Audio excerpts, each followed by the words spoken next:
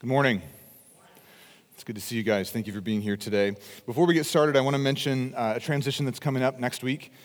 So today is August the 8th. You probably know that. A week from today is the 15th. And next week will be what we call Transition Sunday or Promotion Sunday. So all of our kids who are now back in their kids' classes will be promoting into the next grade in preparation for school to start back a couple of days later.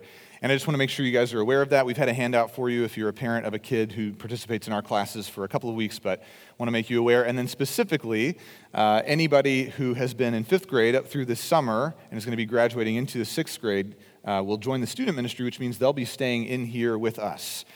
So you can pray for them. You can bring them a coloring page from home if you think that would benefit them. If you think 40 minutes with me is a little different pace, maybe than what they're used to in a kid's class, you are right about that. And I want to mention, too, if you are a parent of a new 6th grader, especially if you don't have any older kids and you're just now beginning to navigate preteen life for the first time, our student minister, Josh Mangum, would be a great resource to you. And I would recommend that you take a minute today when we're done this morning and just touch base with him. He always has a student ministry table in the back of the room. He's got some resources there for you, as well as some merchandise, things like that your student might enjoy having. So connect with Josh, and while I'm mentioning Josh, I want to say thank you to him as well for his excellent message last week. I can tell you from experience, it's really challenging to be given a text in the middle of a series that you did not design, nor do you have a lot of say over, and be given pretty strict boundaries that you have to stay within while you're preaching. And Josh has been willing to do that a couple of times in this series through Exodus. It's been a great blessing to me to not have to be in the pulpit every single week. Last week I had the opportunity to serve in a kids' class, which is a unique joy that I get to have as a part of this church. But I just thought Josh did a great job. He really handled the text well, and he's been a willing part of our preaching team at True North. So if you were here last week and you appreciated his message, I can tell you that the most helpful thing you could do for him is give him a specific thing that you noticed that was really, really helpful as he works hard to get better at his communicating. The text that Josh had us in last week was the first 3 quarters of chapter 10 of the book of Exodus. The 8th plague, locusts that God sent from northwestern Africa into Egypt to destroy the crops of Egypt, the remaining crops after the hail, which was the 7th plague, and to attack the idolatry of the hearts of the Egyptians in the form of their own order, their own control over their life. This morning, we're going to pick up where we left off. So we'll start reading in Exodus chapter 10, beginning in verse 21. We'll read through the end of the chapter, which is only 9 verses today. So if you have a copy of God's Word, if you'd head that way, if you're using an Exodus Scripture Journal, we'll be close to the middle of the page on page 48. That helps you orient yourself. And if you're new to True North, I know a number of you, this is your first time this morning, or you've just jumped in with us in the last 4 to 6 weeks. We like to use these. We typically preach expositional, verse-by-verse exegetical series, and so we like to give you guys a Scripture Journal that consists of the Scripture as well as a blank page to take notes on every page. If you want one of these and you don't have one, I'm pretty sure every online retailer in the world has been out of them, but for whatever reason, we just got a bunch of back order copies shipped. So we have some today that we can give you. We would love to give you one of these for free if you need one. So when we're done this morning, at the Connect table in the back of the room, you can grab a Scripture Journal if you prefer to work through this with us in that way. We will be in the book of Exodus for a good while yet longer, and it might benefit you to have one. If you pick one up, a caveat for you, please write your name in it and your phone number or an email address, because you're going to lose it. And when we find it, we're going to have to try to do some kind of forensic analysis of your handwriting and figure out who you are, and it doesn't work very well. So just give us an indicator in the book. We'll make sure it gets back to you. Let's start reading in verse 21 of chapter 10. Then Yahweh said to Moses, "Stretch out your hand toward heaven, that there may be darkness over the land of Egypt, a darkness to be felt." So Moses stretched out his hand toward heaven, and there was pitch darkness in all the land of Egypt for 3 days. They did not see one another, nor did anyone rise from his place for 3 days. In other words, they just sat in their beds, in their chairs, in their houses. But all of the people of Israel had light where they lived. In August of 1914, a man named Ernest Shackleton took a crew of British sailors aboard his ship, the Endurance. And they set sail from London with one objective. They were headed for the South Pole. Now, a few years earlier, if you follow kind of polar exploration, which seems like it becomes a lot of men's hobby when they move to Alaska, they want to figure out how people lived up here before there was electricity. But the South Pole exploration had already happened. A man had arrived at the South Pole a number of years earlier. And so Shackleton's objective was to get a boat down to what we might refer to as the northern coast of Antarctica. It's really hard to quantify that down at one of the poles, but basically a straight shot down through the Atlantic Ocean along the coast between Africa and Latin America to Antarctica. Then he was going to get off of his boat and walk all the way across Antarctica to the pole, past the pole to the other side, and then get back on his boat and go home. And that was it. He wasn't looking for an animal. There was no treasure to be found. His goal was just to do it and have enough people with him that he could go back to London and say, I did it. And everybody would be like, okay, cool. So on their way, on the journey, they're 5 months into this process, Ernest and his crew. And as they arrive close to, again, I don't know how familiar you are with the geography of Antarctica, but there's a couple of islands. There's the South Georgia Island. There's what's called Elephant Island that kind of run on a volcanic chain across from Antarctica up toward the southern tip of Latin America. And as they're traveling there, in about May, the ice pack begins to collect around the sides of their boat. Because they're just in an old wooden ship. Like this is not an era of steam engines. So they arrive there, their ship gets stuck, and they can't move on. That's all they can do. They're trapped, basically. They're trapped for so long that they are not able to leave the ice pack. They never make the expedition itself. They don't actually make land on Antarctica. They're trapped there long enough that eventually they have to get off of their boat. They have to try to burn the wooden parts of their boat to survive on the ice pack through the southern winter. And then eventually, when the ice pack begins to break up in July, this started back in the very beginning of May, so May, June, all of July, 90 days they've been just trying to live off of whatever animals they can catch and the shrapnel scraps of their boat. They save their lifeboats, they get into their lifeboats, they sail back to the southern tip of Latin America, catch another boat, and go back to London. One of the finest biographies of this journey is by a guy named Alfred Lansing. It was written in the 1950s or 60s. And Lansing describes the journey that Shackleton went on. He calls it an amazing success, though my perspective is a little different because if you left to do one thing and you didn't do it, I'm not sure that equates success. But he seems to think it's a big deal. According to Alfred Lansing's biography of Shackleton, the very worst part of all of this is what they call the polar night. For these men, darkness fell in early May of 1915, and they did not see the sun again until the end of July. This is a quote from his biography of Ernest Shackleton. Alfred Lansing wrote this. He said, "In all the world, there is no desolation more complete than the polar night. It is a return to the ice age, no warmth, no life, no movement. Only those who have experienced it can fully appreciate what it means to be without the sun day after day and week after week. Few men accustomed to it can fight off its effects altogether, and it has driven some men mad." So the next time your family members in the lower 48 ask you how the winter is in Alaska, you could just send them that quote, right? Just let them know, right? I read that and I go, yeah, that's like going to Cars to get groceries in January. It feels about like that. So Lansing's description of the polar night helps us get a grasp on the kind of darkness that the people of Egypt experienced. Yes, it was only for 3 days, and these men on this journey experienced darkness for 90, but this kind of darkness is a wholesale assault on the human person. It's not just an attack on your physical faculties. It's not just an attack on your mind. It's certainly not only an attack on your spirit. It is wholesale. If we consider the previous plagues, like blood in the Nile riverbanks or frogs in your bed, gnats and flies, these things are certainly annoying, frustrating. They even hold religious significance for the people of Egypt. But essentially what they are is physical barriers to you living your life the way that you want to. They are annoyances. They are inconveniences. They may stop or delay or prevent you from doing a thing that you want, but they don't ultimately attack your person. Moving on from there, the next set of plagues, pestilence and disease, even hail, these things are mentally defeating to a person because they drain away our intellectual fail-safes, the places where our minds go when our present is not good. And we begin to think, well, but things will get better. There's always hope in this or that. Things like the economy or our future experience of physical pleasure. We tell ourselves, I'll feel better someday.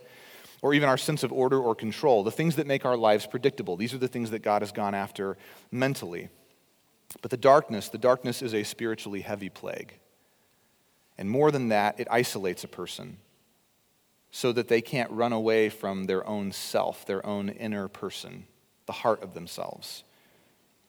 When we find ourselves in the darkness like this, we have to deal with our own broken minds. The darkness leaves us to sit in our physical realities as well. It doesn't allow some kind of vapid optimism to relieve the stress or the strain that we feel. Material comforts cannot distract us from our own self-awareness of our own misery. It's wholesale. It's body, mind, and spirit.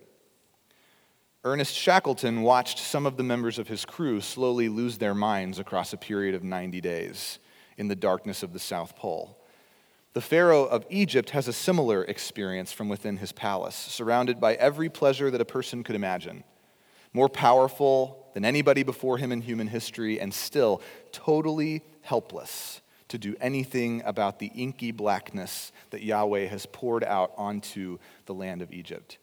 And just a sidebar here, if you can imagine being part of the people of Israel, thinking through verse 23, that the land of Goshen is this weird, small, isolated area that still has sunlight. The sun is still coming up and going down every day. This is not a global or cosmological phenomenon in which the sun is being held in one position. The natural cycle of things still exists in Goshen. God has sent a barrier. He has sent something physical to blot out and black out all of the light. For 3 days, 72 hours, people just sit, the Bible says. They don't get up from their place. That means they don't leave, they're not eating, they're not going to the bathroom. This is Hebrew language for the daily tasks of life, day in and day out. It all stops, totally frozen. Now, many of you may have heard before the idea, it's an often attributed quote, that darkness is just the absence of light. Maybe you've heard that before. This has been attributed to many people. I try to do my homework before I communicate with you guys, and I couldn't really find the actual person who said this first. It's been attributed to a whole spectrum of people, from the late modern spiritualist Marianne Williamson, a lady who appears on Oprah all the time, all the way back to Albert Einstein has been given credit for this quote. But the idea is that darkness itself is somehow impotent, that it's weak, that really all we have to do is find a way to flip the light switch on in our culture or in our society or even in our own psyche, and that things will instantly be better for us. And I've seen the principle behind this quote influence really bad practices among Jesus followers. Specifically, when we interact sometimes with those who are in mourning, especially if we ourselves have never actually survived significant loss, in which well-meaning platitudes are often handed out at funerals or grave sites, while the Apostle Paul's instruction in Romans 12 to actually mourn with those who mourn goes totally ignored. We tend to just sort of hand out platitudes and out-of-context scriptures. But the worst version of this misunderstanding of darkness is when a believer or someone near to a believer experiences true depression. We can understand when well-meaning friends of the family offer us Bible verses out of context when we've recently experienced loss, right? At a funeral, that's just par for the course. It's part of the endurance of losing somebody, is having to try to navigate all of the people around you who clumsily want to help so badly and be a benefit to you and represent Jesus in your life. In that case, the damage is typically minimal if it happens at all, right? We can sort of go, I know you meant better than you actually came across. But when a follower of Jesus feels the need to invade the mental or spiritual darkness of another person in the interest of just flipping the lights back on, if we simplify or dismiss the darkness that a person may carry with them every hour of the day in a way where we end up communicating, whether we mean to or not, just do something about it. Just try harder. Just try this thing you haven't tried yet. Just do this thing you haven't done yet. What we may do is significant damage. And what Exodus 10 demonstrates to me is that darkness is not just the absence of light. Darkness can show up in a way that you can feel. This darkness in these verses is not the product of the loss of light. It is the arrival of something significant in the lives of the people of Egypt. As it is described in Exodus 10 physically, so too, darkness can arrive in the life of a person spiritually and mentally. The Hebrew word that's translated as felt, if you're reading the ESV like I am in verse 21, when the Bible says that God tells Moses there will be a darkness over the land of Egypt, a darkness to be felt. That word felt, it's representing the concept, the idea of groping, grasping hands, reaching for something, feeling it. It's tangible. This word is used vividly in the Genesis account of Jacob, when Jacob fools his father Isaac into giving Jacob the blessing that Esau deserved. If you're unfamiliar with that story, Isaac is one of the men who we refer to as the patriarchs, the kind of original family of God on earth that God chose and called out and transformed in order to try to reach and transform the world. And as Isaac grew old, he lost his eyesight. He was unable to identify his two sons. One of them was very hairy, the Bible tells us, so hairy that was his nickname. He was ruddy and red. And then the other son was very, I've described him before as more of an inside-oriented person, just a very quiet and in the background and maybe more frail, fragile, not a hard worker, and his skin was very smooth to the touch. And so the son Jacob, the smooth-skinned, sneaky son Jacob, decides to scheme together with his mother to deceive his father in order to receive a blessing that he never should have had. And in that story, blind Isaac reaches out to touch the arms of the son he thinks is Esau, and instead of feeling the hairy arms of his son, he feels Jacob's arms wrapped in goat skin, and it fools him. So Esau was a hairy brother if goat skin feels like what he felt like in the dark. But that concept of running his hands through the individual fibers of that goat skin, feeling it, testing it, rubbing it, grasping it, this darkness is that tangible in the life of these Egyptian people. It's not just night sky for 3 days. It's not just that they couldn't flip the lights on because they didn't have electricity. This thing is sitting on them heavy. It is filling the space between them. It is inhabiting the land. This type of darkness, when it manifests in our lives, spiritually or mentally, is more than just a bad day. It is not a mood, nor does it signify spiritual immaturity. For those of you who have been to that depth within yourself, or who may find yourself even going there on a regular basis, even against your will, I want you to hear me say, the Bible understands what many of the people in your life may not. That depression is real, that it can be consuming, and it must be taken seriously. This kind of darkness sits heavy on the soul and the mind, and it can't just be dismissed with a cup of coffee and 10 minutes of Bible reading in the morning. If you're living under that shadow, it's important that you hear somebody in a church somewhere tell you, we see you. God sees you. God has a category for your experience. He understands these things. In the same way that 2 plagues ago, Yahweh told the Pharaoh that the product of these plagues was supposed to be transformation in the inner man of Pharaoh. The heart is the word the ESV uses. So too, God is near to you. Jesus is near to you as you suffer through this depression. He is near to your inner person. He connects with that. He understands what you're dealing with. And just a caution for those of us who've lived outside of that kind of darkness, if we've been so blessed to have never dipped our toe into these dark waters, even if we are very close to someone who lives underneath this kind of shadow, we need to be careful about how we even express our intentions to help. Yes, Jesus sets people free from whatever they have been captured by. That's the work he does in us. He came to set captives free, to make captive people free, to give life where there's only been death. Absolutely. But when darkness like this has grown into a person, the precision and the patience required to separate the bramble of depression from the living soul of the person who has been its host for so long, this means we must be extremely careful. Very, very careful that we don't destroy the person engulfed in the darkness as we try to go to war with the darkness itself. To the point that I would not expect any of us to be of any real use to someone living in the murk of depression until we've been with Jesus in prayer, until we ourselves have confessed our own weakness, begging God for the humility to navigate something this nuanced and challenging in the life of another, having repented of the times and places where we've accidentally participated in the dismissal of another person's dark reality. And we must also be steeped in the Scriptures. For those of you who have had your inner darkness dismissed or belittled or ignored, the 9th plague gives the rest of us good reason to repent and to take you seriously. So darkness falls in Egypt, and the people are paralyzed. They just sit in their rooms. They're unable to pierce this darkness, living in their own heads with their own worst thoughts swirling. If the previous plagues were hard for the Egyptians, this one is consuming. And we get Pharaoh's reaction in verse 24. Let's keep reading. Then Pharaoh called Moses and said to him, "Go, leave. Serve the Lord. Your little ones also may go with you. Only let your flocks and your herds remain behind." The specific language Pharaoh uses about little ones being allowed to leave is a response to the way that through the last 3 or 4 plagues, every time Pharaoh is broken by a plague, he offers God just a little bit more of what God has asked for completely. God has said, "Let all my people go, send all of their flocks, let them go and worship me." And Pharaoh is still bargaining. He's still negotiating with God. He says, "Great, all the people can go now. The darkness has been so bad, we don't want any more of this, but the animals have to stay behind." Moses said to him, this is verse 25, "You must also let us have sacrifices. You must let us have burnt offerings, that we may sacrifice to Yahweh, who is our God.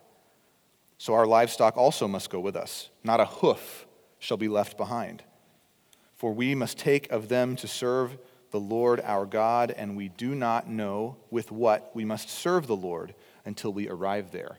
Just a little bit of foreshadowing here that Moses is expecting to get something from Yahweh once the people finally make their way into the wilderness. I don't know that he has a clear concept of the Ten Commandments and the fullness of the Mosaic Law, as well as the feast system and the tabernacle, but he can sense that they need to take everything with them because this is a paradigm shift in the life of these people.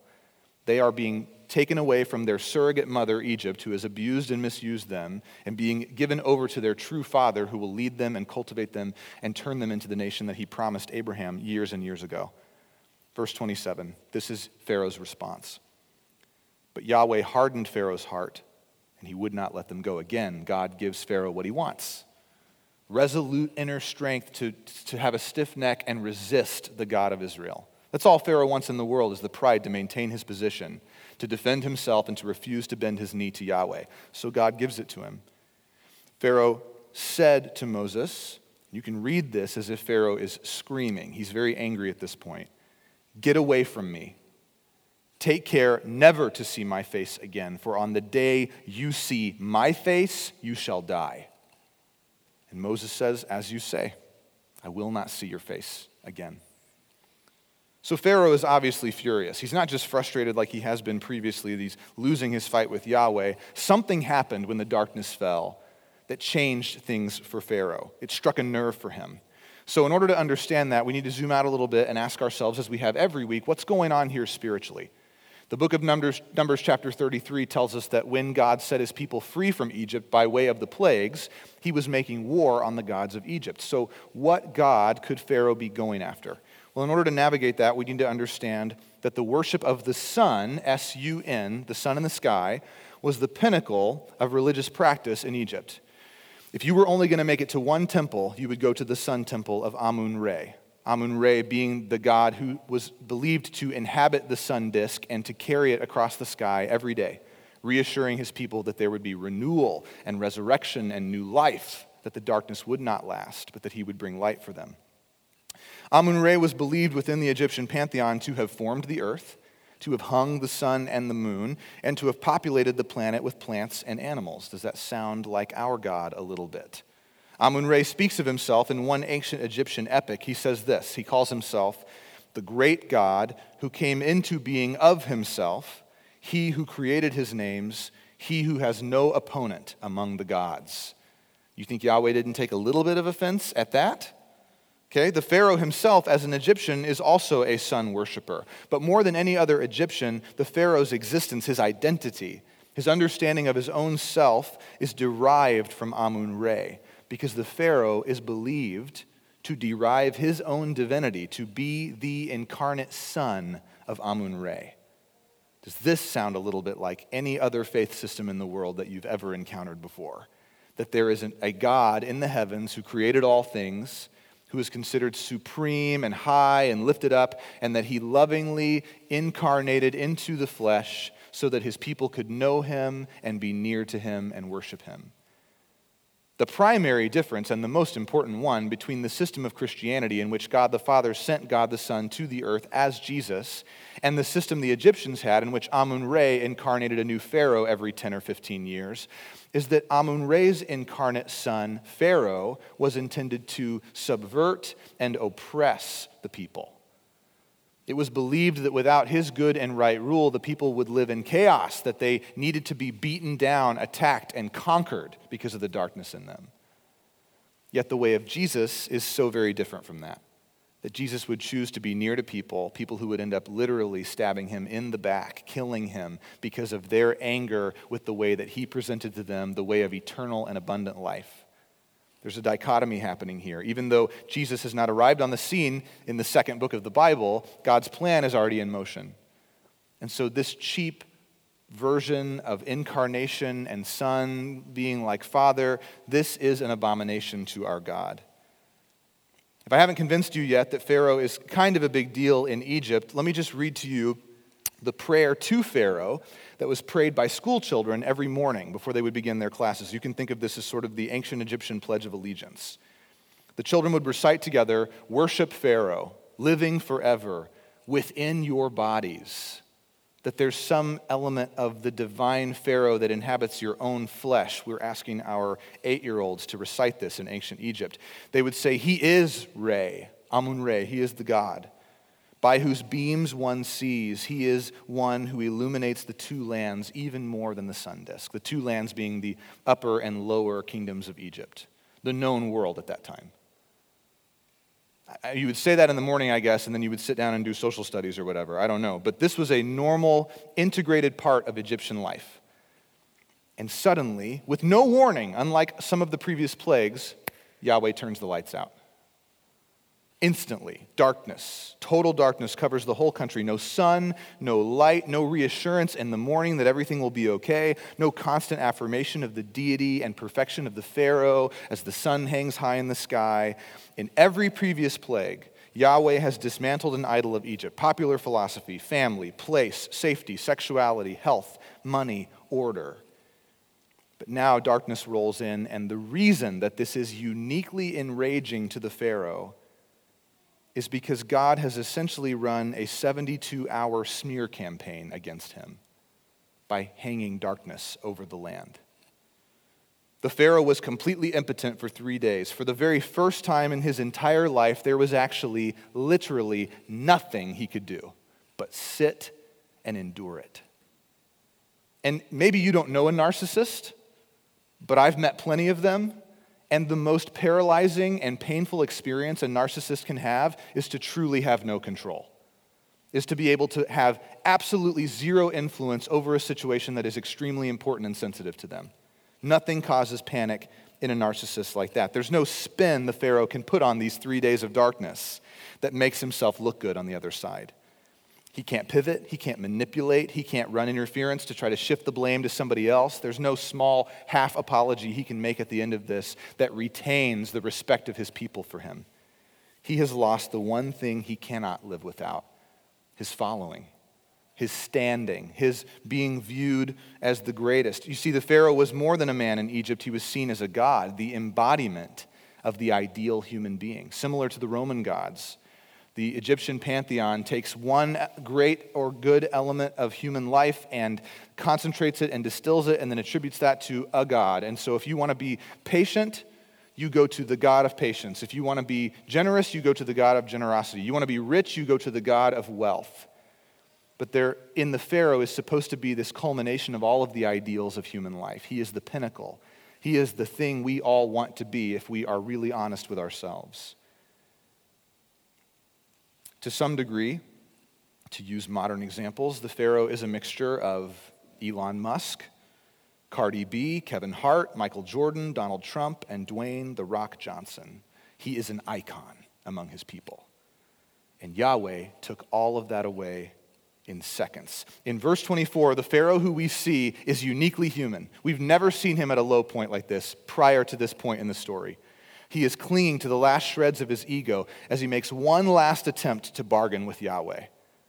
He says, everybody can leave, but you just have to leave the animals. And Pharaoh rebuts him for the final time. He says, not a hoof shall be left behind, Pharaoh. No, God will not take your deal.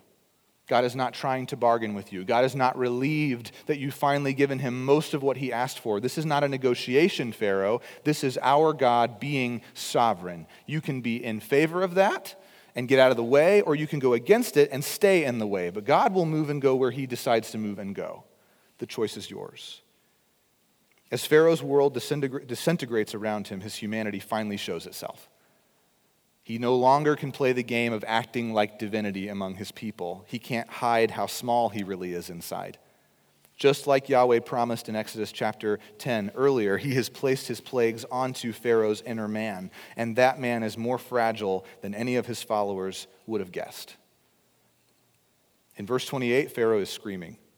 He's out of control. His cool, collected facade is finally out of arm's reach. He can no longer compose himself. He is the picture of mental deterioration, finally snapping and biting at Moses because he has nothing left to fight off his inner darkness but threats of violence. He has become the most animal version of himself. The composed divine ruler of the earth is gone. From now until God's people finally leave Egypt at the end of Exodus 12, Pharaoh will remain unhinged and shackled to his own humanity. He will drag it around and it will shame him again and again. And he will not learn from it. He will not repent. He will not be changed. He'll just bear it, and it will destroy the people who are closest to him. The idol in view today for you and I is the worship of icons, of celebrities, politicians, internet personalities, historical figures, megachurch pastors, spiritual gurus, Silicon Valley CEOs, world-class athletes. I define an icon like this. An icon is the image of a person who has succeeded in a way that you aspire to. An icon is the totally unrealistic distillation of a person down to a handful of their greatest strengths. We worship icons whenever we imagine ourselves living the life of another person. And when we do that, we participate in our own deception because we elevate and platform the achievements of a human being while ignoring the trail of damage and self-destruction behind that momentary greatness. 15 years after whatever famous person you love has finally fallen out of favor and somebody makes a Netflix documentary about them, that's when we find out all of the junk that was in their past, all of the people they were willing to destroy or discard in order to achieve this brief momentary fame that they sought so much. Icons are the most dangerous idols we produce because we produce them together. It's corporate idolatry. It's not isolated. We can't do it alone.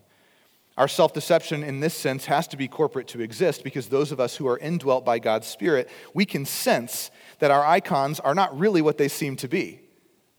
We actually know that way down deep. We can tell. We can feel it. But we want them to be real so badly that we choose corporately, collectively to put our trust in their achievements. Why? What benefit does it bring to you and I for us to want a person to be who they present themselves as instead of who they really are? Well, we like that because we can tell ourselves that maybe someday we can be like them too. If we can elevate our icon, if we can be blind to their shortcomings, then we can lie and tell ourselves that if we just work hard enough and play our cards the right way and hustle, whatever that means, we can do that too someday. And when we worship an icon, really what we're worshiping is a make-believe future version of ourselves. We are turned inward completely, even if we do it in the name of another person. We worship our self-realized future, holding out hope that eventually we too will climb atop a public pedestal and finally receive the attention and the love of others that we have always suspected we really deserved. Icons tell us that we can earn what we don't have. They affirm hard work and sacrifice as the path to a kind of eternal life. To be an icon, to be immortalized in culture, to have a park or a school or a day of the year named after you, is to achieve the pinnacle of humanity. It is a form of immortality that we believe we can grasp on this side of heaven. And we, like Pharaoh, have no problem with others looking at us and saying, worship Philip, or worship Mike, or Sarah, or whatever your name is, living forever within your bodies, associate with his or her majesty in your hearts. The prayer of school children in ancient Egypt is the theme song of modern idolatry of icons. Be like them. Incarnate them. Don't incarnate God. Incarnate their life, their energy, their spirit, their values. And then you'll have what you're looking for. Functionally, an icon does the work of navigating human life for us. Do you have a problem? Have you survived some kind of mistreatment at the hands of another person? Are you struggling to find your place in society or to understand who you are? Well, you're in luck. Western culture offers you a pick of icons who have something to say about whatever you're dealing with. You can find an icon who has publicly navigated their sexuality to great financial success, like Caitlyn Jenner or Demi Lovato. There are icons who have abandoned their faith to much applause, championing progress and the further advancement of humanity, like Kevin Max of DC Talk or Abraham Piper. We have self-made men like Joe Rogan and Warren Buffett, technocrats like Zuckerberg and Musk, political celebrities like Tucker Carlson and Colin Kaepernick, and they are our pharaohs. More than the power they may wield, it is the ideals they represent that draws our obsession, which is the 2021 word for worship. We follow them online, we watch their interviews, and we find ourselves regurgitating their philosophies. They validate us, they empower us, they lead us further into our own self-destruction. And as we look at Exodus 10 and we watch the personal collapse of Pharaoh, we are seeing Yahweh throw a flashbang into our lifestyle of icon worship today. Yahweh's punishment of Pharaoh is harsh. It is bright and loud and hard to misunderstand, and it is meant for your benefit. Because darkness is coming for our icons too. It can only be kept at bay by money and pleasure and power for so long. And church, hear me, I am in no way making light of these men and women, but this is the same darkness that fell onto Chester Bennington of Lincoln Park, Anthony Bourdain, Robin Williams, David Foster Wallace, Kate Spade, and by my estimation, around 290 other international celebrities who have taken their own lives since January 1st of 2000. Icons of creativity, icons of hard work, icons of success, overtaken by, to quote God's word, a darkness to be felt. So where can we take our souls when they break? Who can heal our broken minds? What do we do when we have lived under a cloud so long that it has fundamentally changed us? Can anyone undo that? I'll read to you from the Gospel of John, beginning in chapter 1, verse 1. These are John's words about the only hope of humanity. In the beginning, before all things, was the Word, and the Word was with God, and the Word was God. He, the Word, was in the beginning with God. He precedes the darkness that inhabits our lives. All things were made through him. Without him was not anything made that was made. And in him, in the Word of God, was life. And the life in him was the light of mankind. The light, not a light, the only one. The light which does shine in the darkness. The darkness that cannot overcome this light. Jesus is the only light that cannot be suffocated by darkness. And Jesus will gladly take your broken soul, your broken mind. He's not embarrassed by your humanity. He has more compassion for your pain and dysphoria than any human icon ever will. The author of Hebrews says this in chapter 2, that Jesus had to be made like his brothers in every respect. Brothers meaning you and I. Humanity, so that he might become a merciful and faithful high priest in the service of God, that he might make amends for the sins of the people. For because he himself has suffered when tempted, he is able to help those who are now being tempted. In other words, Jesus became like you, even you who are deeply, regularly, chronically depressed. His spirit and mind and body were subjected to the worst darkness in human experience. The night before his death, Jesus cried out to Yahweh for deliverance from the weight of darkness he would suffer through as he was publicly executed the next day. In the middle of that humiliating death, he communicated to Yahweh that he was experiencing spiritual abandonment by his heavenly Father. Jesus was crushed in a way that the Pharaoh of Egypt could only imagine. Jesus has been to the depths of your darkness. He survived it. He's not afraid of it. He doesn't squirm or get uncomfortable when you have heavy, challenging questions for him. He's not worried when your suffering soul begins to splinter and crack under the intense weight of darkness. He's been there. He's there now. He's able to help those who are tempted. He's present in your suffering. He was separated from Yahweh by darkness on the cross so that you never have to be apart from him again. The author of Hebrews says 2 chapters later in chapter 4 that Jesus has sympathy for us in our weaknesses. Jesus is the only icon who is all that he seems to be. He can give us what we are begging our human icons for. He has answers to our questions. He defines success for us, and then he shows us the way to life that is abundant, life that is eternal in nature. Jesus alone can open the door to a way of life that fully fills our inner self. It is this part of us that he has been after since the beginning. And where our elevation and worship of others leads only to death, we should platform Jesus. He's the right icon to hold up. We should lift him up above every other person in human history. God's word says he has a name above every other name. And that is what we want when we seek to follow our icons. So churches, we see the icon of Egypt collapse, turn totally inward on himself, imploding with his own pride, unable to let go of it, just riding that self-destruction out to the bitter end. May we learn a lesson about humanity.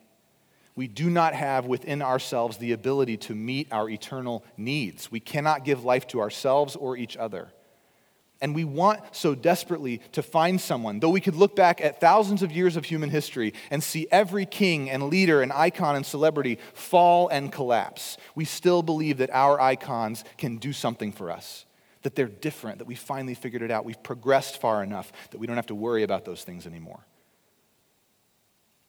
As we look back at human history, a history riddled with destruction at the hands of powerful people, there is one man who stands out, and his name is Jesus. One man who gave his life away, one man who brought peace to the earth, who brought not a sword to divide, but peace to unite, to bring us together, to make us well in our minds, in our spirits. May we follow him. May we believe rightly that he represents our future, that he alone shows us what we can become and who we hope to be. Let me pray that for you.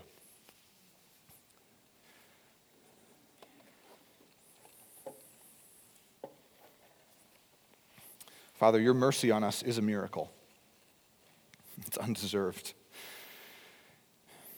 And in my experience, as I read this account of Pharaoh, he feels hyperbolic to me. He doesn't feel real until I get to this moment. And I see that all this posturing, all this time playing political and spiritual games with Yahweh, it was all he knew to do. It was self-preservation in its most basic form. And then, God, I go to lunch with people, and I pray with people, and I'm in life group with people, and I myself am a person, and I go, that's who we all still are. We're all still just sort of a combination, a soup of our best attempts to ward off the things we're afraid of and convince ourselves and other people that we're doing something right. And I pray, God, that as we see the Pharaoh refuse to lay down his own self-righteousness, though it has exploded in his face in a way none of us have ever experienced, would you give us the mercy and the trust and the strength of spirit to surrender our own self-righteousness, to lay down whatever pursuit of whatever thing it is that we've held up and exemplified and glorified and idolized, that we would see in you the fullness, the pinnacle of humanity, what it can mean to be united with God, embodying him, living your life, God, bringing something into every relationship that we have instead of taking all the time. God, we want to do this collectively. I pray that you would give us courage as we meet in groups this week and we discuss these concepts and we confess our icons, our idols that we love so much. And I pray, God, that the mercy and the presence of Jesus would fill those holes as we confess and repent and make room, God, that you would move in even further in our lives. We love you and we ask these things in Jesus' name. Amen.